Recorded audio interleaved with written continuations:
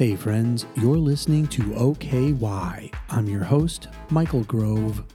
Today is January the 18th, here in the Bible reading plan, and we are in the book of Luke.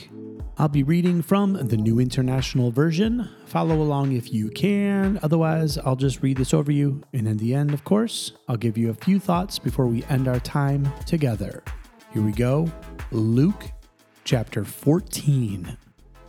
One Sabbath, when Jesus went to eat in the house of a prominent Pharisee, he was being carefully watched. There in front of him was a man suffering with abnormal swelling of his body. Jesus asked the Pharisees and experts in the law, "Is it lawful to heal on the Sabbath or not?" But they remained silent. So taking hold of the man, he healed him and sent him on his way.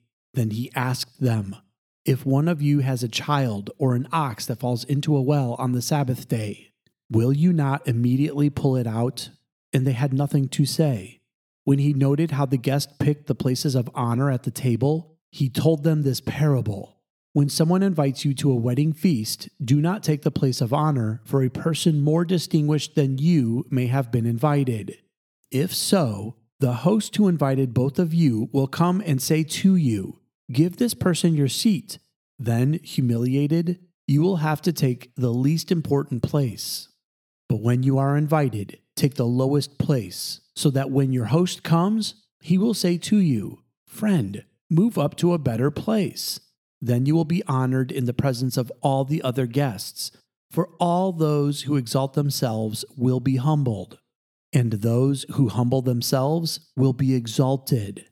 Then Jesus said to his host, "When you give a luncheon or dinner, do not invite your friends, your brothers or sisters, your relatives, or your rich neighbors. If you do, they may invite you back, and so you will be repaid.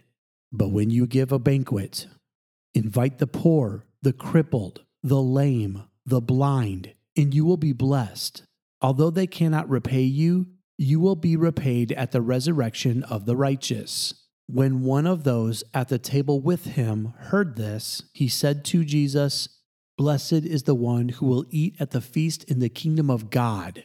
Jesus replied, "A certain man was preparing a great banquet and invited many guests.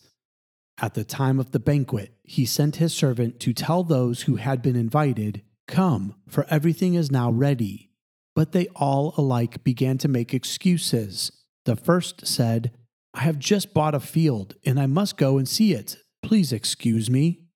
Another said, 'I have just bought 5 yoke of oxen, and I'm on my way to try them out. Please excuse me.' Still another said, 'I just got married, so I can't come.'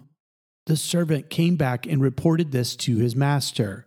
Then the owner of the house became angry and ordered his servant, 'Go out quickly into the streets and alleys of the town and bring in the poor, the crippled, the blind, and the lame.' 'Sir,' the servant said, 'what you ordered has been done, but there is still room.' Then the master told his servant, 'Go out to the roads and country lanes and compel them to come in, so that my house will be full. I tell you, not one of those who were invited will get a taste of my banquet.' Large crowds were traveling with Jesus. In turning to them, he said, 'If anyone comes to me and does not hate father and mother, wife and children, brothers and sisters, yes, even their own life, such a person cannot be my disciple. And whoever does not carry their cross and follow me cannot be my disciple. Suppose one of you wants to build a tower. Won't you first sit down and estimate the cost to see if you have enough money to complete it? For if you lay the foundation and are not able to finish it, everyone who sees it will ridicule you, saying, 'This person began to build and wasn't able to finish.' Or suppose a king is about to go to war against another king. Won't he first sit down and consider whether he is able with 10,000 men to oppose the one coming against him with 20,000? If he is not able, he will send a delegation while the other is still a long way off and will ask for terms of peace. In the same way, those of you who do not give up everything you have cannot be my disciples. Salt is good, but if it loses its saltiness, How can it be made salty again? It is fit neither for the soil nor the manure pile. It is thrown out. Whoever has ears to hear, let them hear. This concludes Luke chapter 14. Let me give you a quick thought before we end our time together. Are you the type of person that loves shiny and new? You know, the type of person that waits in line when the new iPhone comes out, even though it's the same phone you've always had, just with an upgraded screen or camera. Are you always looking at new cars and dreaming of having something brand new? Do you like new clothes? Do you want a new house? There's a disease that runs through society that says you have to have the newest, shiniest, best, most fresh gadget out there. And if you don't have it, you better run and get it or find a way to get it. In fact, we get so caught up in this race against everybody else that we sometimes forget what life is really about. Here's what Jesus is saying. When he's talking about this wedding banquet and he talks about the fact that he sent his servant out to get the guests, but each of them had an excuse. And what was the excuse? Something new, something better. The first one says, I just bought a field and I must go see it. Well, if you bought a field, wouldn't you have already seen it? The next one says, I have just bought 5 yoke of oxen and I'm on my way to try them out. I mean, if he bought 5 yoke of oxen, he would have seen them in action or tried them already. And then the next one says, I just got married, so I can't come.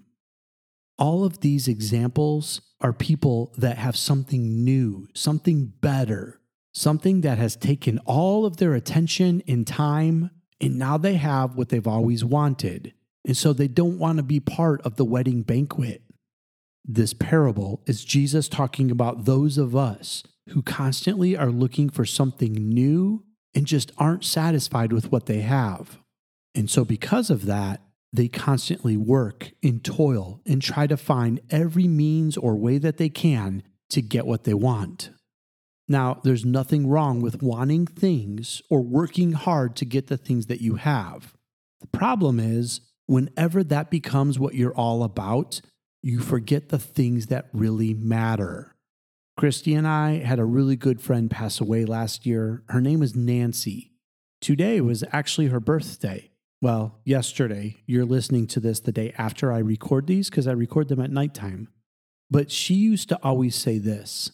We would walk around downtown Chicago and look at these great things. Her husband Damien and I would look at these buildings or these cars or these fancy offices.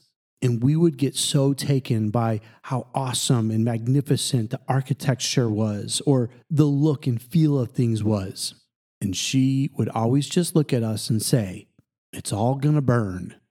In other words, all of this fades away. It's not going to last forever. Nancy knew that more than all of us. She is in the glory of the Lord right now.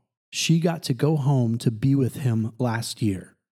And she spent every day making sure that Jesus was the thing that mattered in her life and the thing that she talked about the most. She knew what mattered. This is what Jesus was talking about.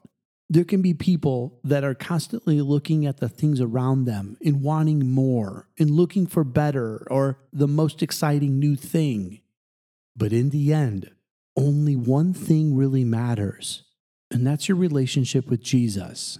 Because when he calls you to the banquet, it had better be the most important thing in your life. So you have to start by practicing that now. Make Jesus more important than anything else you could ever want. Chase after him with everything that you have. And don't worry about new and shiny, fun, cool things. They are all gonna burn. But if you chase after the Lord, you will be with him at the banquet table one day. You'll be fully in his presence, and you'll get to see him face to face. So don't pass that up by chasing after other things. Because if you do, you'll miss out on the most exciting, amazing, awesome, wonderful banquet with the King of Kings in the Lord of Lords. That's all the time we have left for today. I love you, and God bless.